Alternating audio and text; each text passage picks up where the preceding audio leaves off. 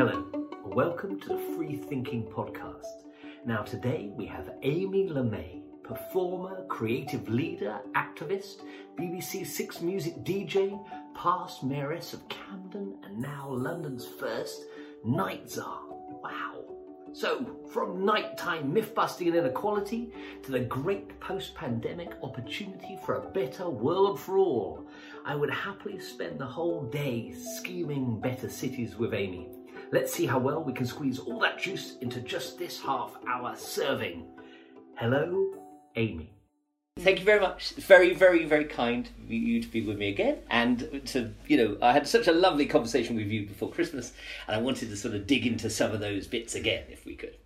Oh, it's a pleasure to be with you, Adam. Thanks. Oh, thank you. So the first thing, I was interested in, thinking about your time, being as a performer, as a DJ, as a director, and I find that interest in live and your care for live, and I wondered how that informs your work as a Night Czar and how that powers up your day-to-day understanding. Well, you certainly have started with a really interesting question, and it's really perceptive and astute of you to notice my love for live. And I think it's just something that I've always appreciated ever since I started going to live gigs as a teenager. The first gig I ever went to see was the Ramones. I was 15, and it was incendiary. I mean, it was insane. And I'd never seen or experienced anything like it before because I was brought up so strict. And I brought to that, begged my mother to take me and my friend Pete to go and see them playing at a local place. And she drove us there, and Pete's sister came to pick us up afterwards, and we were just not the same people. after that show. Forever changed. And I just was like, I want more of this rock and roll, baby, and so that, I think that experience, and the word experience is so important, and the spectacle of it always entranced me. And so when I moved to London, when I was just 21, and had the opportunity to start doing some live performances, and this is never anything I trained in or imagined myself doing. And I had written a one-woman show that was on for 2 nights at the ICA, and I had practiced it, and you rehearse and everything, and I didn't actually realize that it was funny. Because in rehearsal, nobody's laughing at you, And then the audience were laughing and reacting and clapping and sighing and shouting. And I was like, oh, this is just transformational. And then having the opportunity, to open up my own club night, Ducky, which is, until the pandemic, we've been running for 25 years and putting on thousands and thousands and thousands of live performances over a quarter of a century now, has been the best training ground that anyone could ever ask for. People say to me, Amy, do you get a bit nervous, having to talk to MPs, or, what is it like when you have to speak with the mayor, or, these things that I guess for other people might be a bit frightening. And I say, well, I've spent every single Saturday of my adult life on stage at the Royal Vauxhall Tavern in front of 400 baying drunk homosexuals. I pretty much can handle just about anything.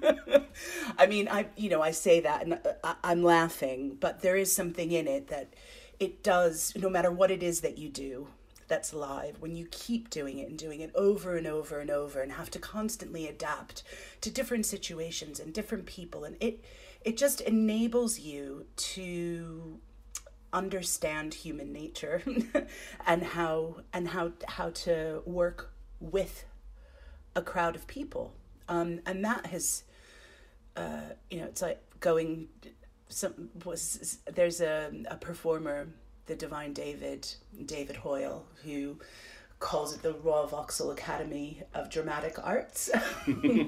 And there is something in that, of just doing it.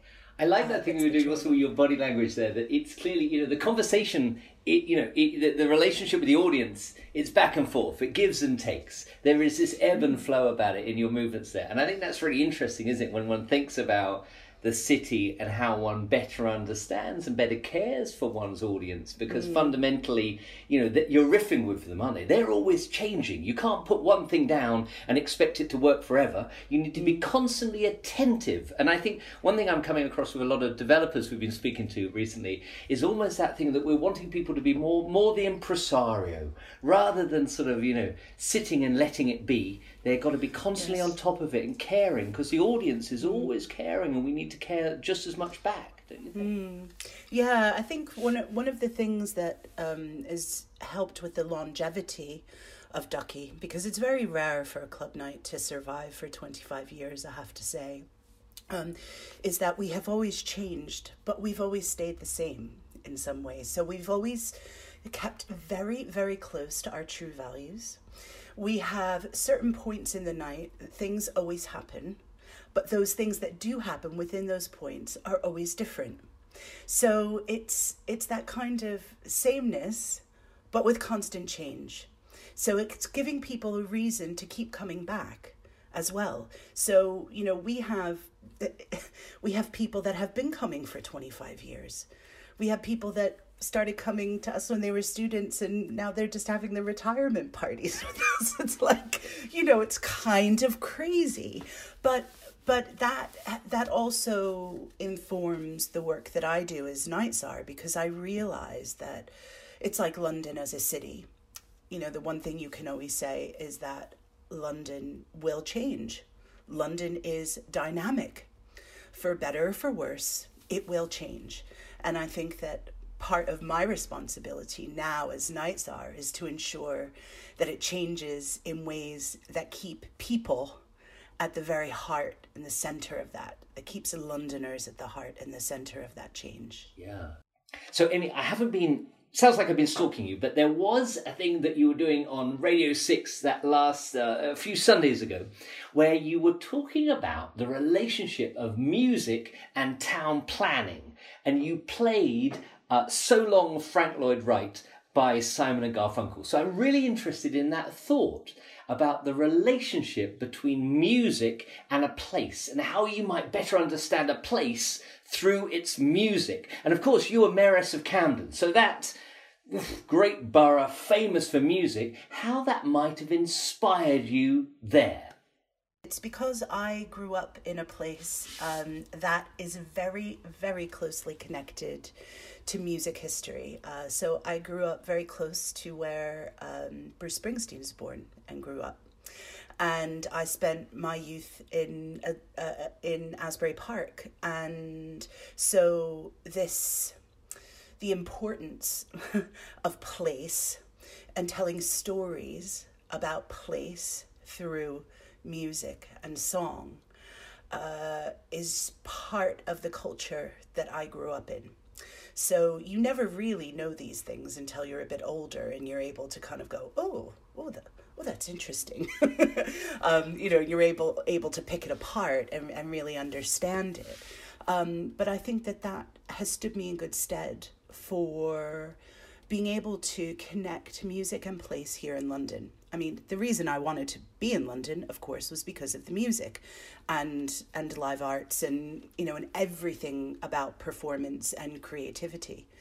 And so to be in a place where, walking over Waterloo Bridge, where there's a song about Waterloo Sunset, or, walking around Sloane Square. I mean, being a massive Smiths fan, it's like everything is a lyric. Every street is a lyric, every place is a phrase in a song. And I just found that so exciting.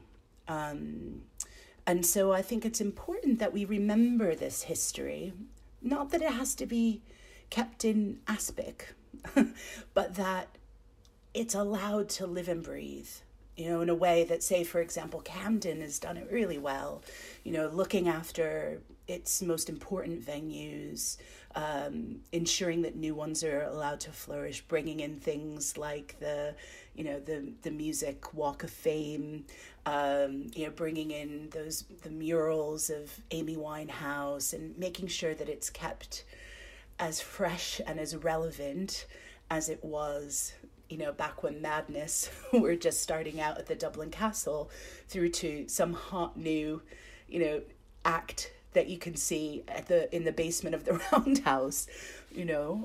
I think that's so essential. And while you can't necessarily manufacture that, you can draw inspiration from it. And this is one thing that I really wish developers and builders and, those that are looking at master plans would consider, that there isn't a natural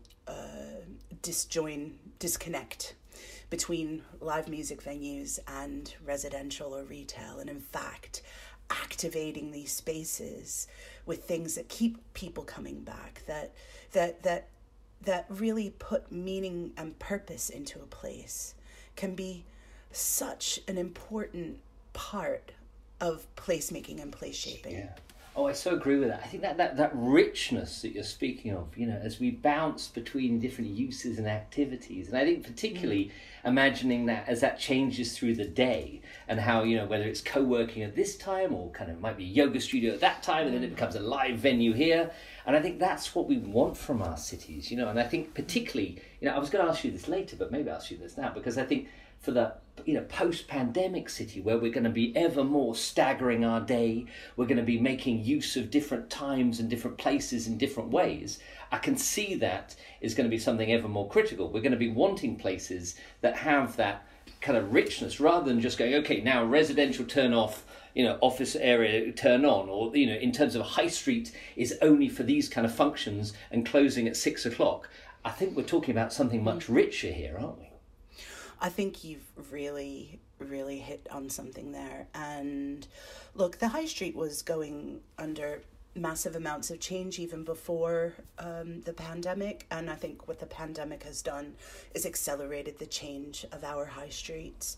What would have taken maybe 8 to 10 years is happening in about 18 months to 2 years. And it's very quick. And there's a lot of challenges, but there are also opportunities. And, it's a difficult word to say, opportunity, when around us people are dying and people are ill. But there's so much that's going on in our city that we really must not ignore, while we're also focusing on the health and well-being of people. I'm particularly concerned about the white paper, the sort of, the planning and housing white paper. And, I've seen firsthand how the planning system at its best can really support communities. So I'll give you an example of a case that I've been working on. It's the Joiners Arms in East London, an LGBTQ plus pub that was hugely popular and was then bought and shut summarily by a developer. Now, that developer wanted to build flats, and they then decided they were going to change tack and build a hotel. Now, no meanwhile use was sort of offered for this. We had lost 61% of our LGBTQ plus venues in London, so we were on quite a severe downward trajectory. And we know that these are the kinds of places, LGBTQ plus venues, grassroots live music venues, independent cinemas, independent retail, that kind of make London London. And if you lose them, you lose the spirit of our city. So the mayor and I really understood how important it was to preserve this space. And if it couldn't be preserved, then how could we ensure that the developers put something back into the community? And that the importance of evidence in that was really important. We have now been able to secure not just Section 106 re-provision of an LGBTQ plus space in the final development, but we've also been able to secure a 5-year meanwhile use space at Peppercorn Rent for the Friends of the Joiners Arms, the community group that we're working to help save the venue. So it means that that community isn't displaced. It's part of the fabric of the neighborhood. And when that neighborhood does change, because it's London and these things do change and we have to accept that, but that the people that make the city are not sacrificed on the altar of, mass development. I love that. Is a great story, but also I think there's two things for me there. Firstly, there's the meanwhile piece, which is saying that, as you say, the city is always meanwhile, it is always in flux, but we need to embrace that rather than meanwhile being a series of sort of fancy hoardings that maybe pretend they're developed by local children and then nothing happens until it's finished. Or maybe there's a little note there saying, don't worry, we'll be done in 3 years. That's the critical opportunity. And as we all know, there's that area in San Francisco called Hayes Valley, which it was going to have the flyover coming down over that area just off Market and Van Ness. And then it didn't happen, and then the residents took it over. It became an area for allotments, then an area for pop-up kind of little shops and markets and stalls and a nursery, and all of a sudden, all the things that they were missing that were there to complete their neighbourhood happened in this meanwhile way, and then they managed to convince the mayor's office that it was far more important than the flyover would have ever been. And it's fascinating. It's fascinating. And I think that this is just going back to the opportunities that are ahead. I think that our high streets are going to show an enormous amount of opportunity for us. We know our behavior has changed since the pandemic. People are valuing outdoor space more. They're valuing green space more. They don't want to be in crowded places. And not only is it they don't want it, it's actually not good for us at this moment in time. And so how can we future-proof our city? I would say stretching it out is a really interesting way of looking at it. So I know my role as Night Czar is to promote London as a 24-hour city. Some people think that means, putting a nightclub on every corner. Actually, what I'm interested in is a much more holistic, integrated, creative way of approaching our city in a 24-hour, looking at the 24-hour clock. And so if we stretch those hours out, would it mean that our high streets could be more adaptable and adapted for the lifestyles that people are living now? Does it mean that, there won't be such thing as a rush hour, for example, if everyone staggers their time or not everybody's working away from home every single day? I love this idea that, you said about places changing and adapting even within that 24-hour clock. So something that might start as a creche in the morning and a lunch club in the afternoon could wind up being something totally different in the evening, maybe a pop-up art center. This is something that we've done a lot of research on at City Hall, and we call it nesting. Or taking an existing space, say a hotel or a pub, and then putting something else in it for a period of time. We've seen this during the pandemic. Pubs have become grocery stores in some places. It's brilliant to see. And that's certainly in an urban environment, but in rural environments, we've seen during the pandemic how pubs have become, post offices, or you might have a pub with a post office and then a little shop and a genuinely public house, a place of public resource, like they once were. Yeah. Yes, absolutely. And so I think that we've got some great opportunities ahead of us to really rethink about rebuilding our high streets in a way that is fit for the future. Yeah. And I love that. And I think sort of whether it's kind of, planners or regulators, or whether it's kind of licenses, or whether it's developers, the opportunity there. And also to think about sort of experimenting and prototyping things and doing it small and then growing incrementally. It's a bit like you're talking about your live shows. It's like, what did that make people laugh? Did it make them think? Let's do a bit more with the next show. It's the same kind of language. An iterative process. And I'm also a big fan of piloting things. So one of the most exciting projects we did that finished just before the pandemic hit was our nighttime enterprise zones pilot scheme, which was, so we had a small grant that we tendered out to local authorities in London to apply for this, to test how we might be able to activate the high street at night, sort of post 6 p.m. in new and innovative ways, and get people out and about that wouldn't necessarily feel safe or welcome for whatever reason. So it's digging into why they don't, what the barriers are, and how we can remove those barriers. So Waltham Forest is the council that won that, and the findings are just fascinating. We were able, in the space of just a few months, to increase footfall post 6 p.m. by 21%. And that is by activating the high street in lots of different ways, from having mass ukulele playing to night markets to, craft centers to, running promotions with various bars and restaurants and cafes. And there was a really great example of this nesting, how one thing can turn into another, that I really love, was so innovative. So it was a pie and mash shop, a traditional pie and mash shop with the most beautiful original Victorian tiling interior that had been run by this family for centuries probably. And so, but like all pie and mash shops, most of them closed around about 4 p.m.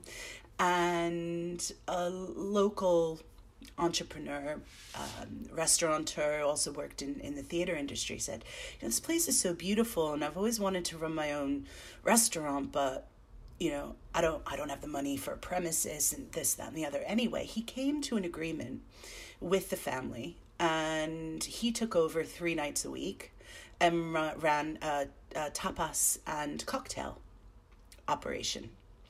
And so he paid them a sort of rental fee, or and made sure he had his insurance and everything was covered, et cetera, et cetera. So all the, the rules and regulations and everything were in place, but that he just took that over 3 nights a week. It's been so popular. And I think that this is what we should be looking at. What closes at 4 and why? And what can we turn it into? And can we keep it open later? And who might we welcome? This is a big part of busting those myths around the nighttime as well, and getting people to change their minds about what actually happens after dark. And I think that's a massive thing for you, isn't it? Because the great thing about, the pilots are a wonderful way to prove it, but actually also what you've done is a huge amount of research around myth busting, that lots of people are thinking it's dangerous because of this, or it's critical because of the booze. And I think you've been finding that actually a lot of these things are not true at all. And I wonder if you could tell me some of those myths that we should bust right here. Yeah, that's, thanks for bringing that up, because it is an important part of my job. And, like I mentioned earlier with the Joiner's Arms case, just how important evidence is in my role. Because if we don't have the evidence, then it just becomes, I feel this, or I think this, and I think something different. And you don't have anything to help change people's minds, or to help them open up their thinking. It just becomes, that's my opinion and that's yours, and we'll just have to leave it at that. So we commissioned the GLA Intelligence Unit to undertake what has turned out to be the largest and most comprehensive report on any city at night in the world. And it's called the London at Night Report. And in it, it's well over 200 pages, but we've condensed kind of the most eye-opening facts and figures into just one slide that I often show at the talks that I do. And, sometimes people just are like, well, that's just not true. So one of them is, for example, only 4.5% of all crime at night is alcohol related. Okay, that's incredibly minute number. 4.5% of all crime at night being alcohol related. Now, if you read certain newspapers, you'd think that everybody was falling over drunk in the streets and, et cetera, et cetera, et cetera. However, this is ONS data on top of TfL data, on top of Metropolitan Police data, on top of NHS data, on top of, it is the most copper-bottom research project. And so that gives us the ability to just help people think differently. And my eyes were opened. So I can't pretend that, I knew it all, because quite frankly, we had no idea how many people were working at night in London, for example. We now know that there are 1.3 million people in London regularly working at night, and that is a third of our workforce. Wow. And there's so little on for them, I would imagine. Yes, very little. We ignore them at our peril. And there's often, this argument that comes up, working at night is bad for you. I said, no, working at night isn't bad for you. What is bad for you is working at night when there are gross inequalities for those that work at night. It's an equality issue, essentially, for me, because I want people that work at night to have exactly the same access to healthcare, to their union rep, to their manager, to their HR department, to hot, fresh food. I mean, something just as basic as that is quite difficult sometimes. So then all of a sudden that opens up other things. You look at, we know 65% of Londoners are active at night. That's a huge number of people, and they're not down the pub. Some of them are, but most of them are either working or studying, visiting family, going out with friends, playing sport. You're actually more likely to be admitted to A&E at night for a sports injury than you are for an alcohol-related injury. Oh, that's a big fact, isn't it? I wouldn't have ever expected that. No, they don't. And they say, well, you're lying. I was like, and then I have to go back to, this is NHS data on top of ONS data on top, and I'm like, it might be an inconvenient truth for you, but this is the truth. And I like to live in a fake news free zone.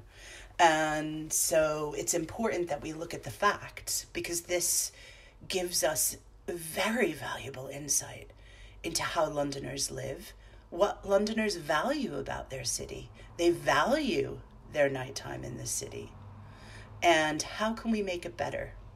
I mean, one thing that has always surprised me is that there is no integrated pan-London lighting strategy for our city. Even individual boroughs do not have lighting strategies. The City of London does. Now, I realize, this is because of all different things. I'm not pointing a finger and blaming local authorities. I'm just saying, what if, ... What if we were able to look at lighting in our city that's not just about putting a big spotlight on it, but rather thinking about our environment, how the built environment dovetails with the nighttime, how a lighting strategy can influence that, how placemaking can transform the way we experience our cities at night. Yeah.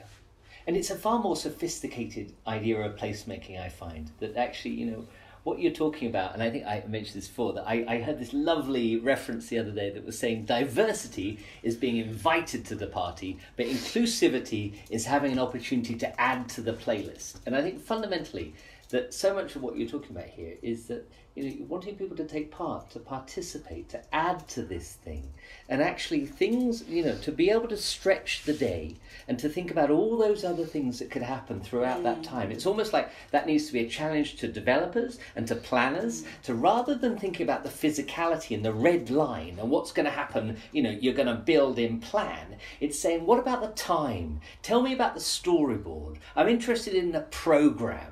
Get into all those 24 hours and tell me what you're bringing to the designing with time question rather than the designing within your plan. And I don't wonder what you thought about that thought of designing more with time in the city. Yeah, I think that is fascinating, and I think it's something that's really overlooked because most things are just by default thought about in the daytime. So if you have planners or developers that are listening to this podcast, if you pick up the latest, I don't know, master plan that you're looking at or you're working on, how many of your images show that area in the dark? You very rarely see it, very, very rarely.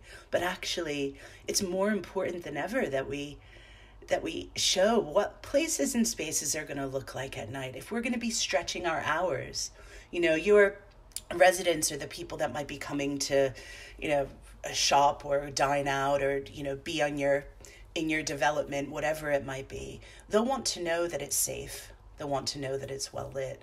They'll want to know how to get in and out. They'll want to know how close it is to a tube station. You know, I'd really encourage everybody to do night walks as part of their consultation process and to really bake it in from the beginning.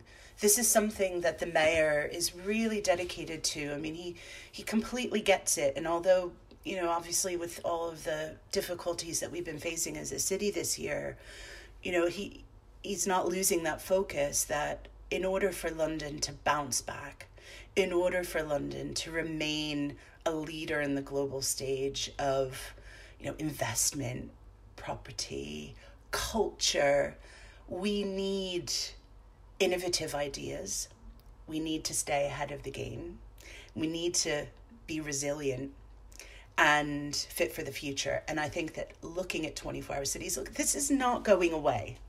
You know, people might think, oh, but Night Czar, you know, surely this isn't, you know, who else has a Night Czar? Actually, almost every major city in the world now has a Night Czar or a night mayor or a nighttime advisor.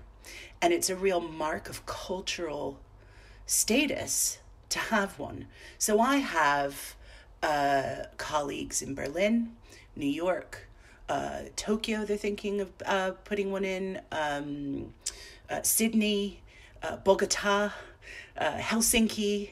You know, so they're smaller cities, they're bigger cities. Just this week, Bristol has announced that they're going to be appointing a Night Czar.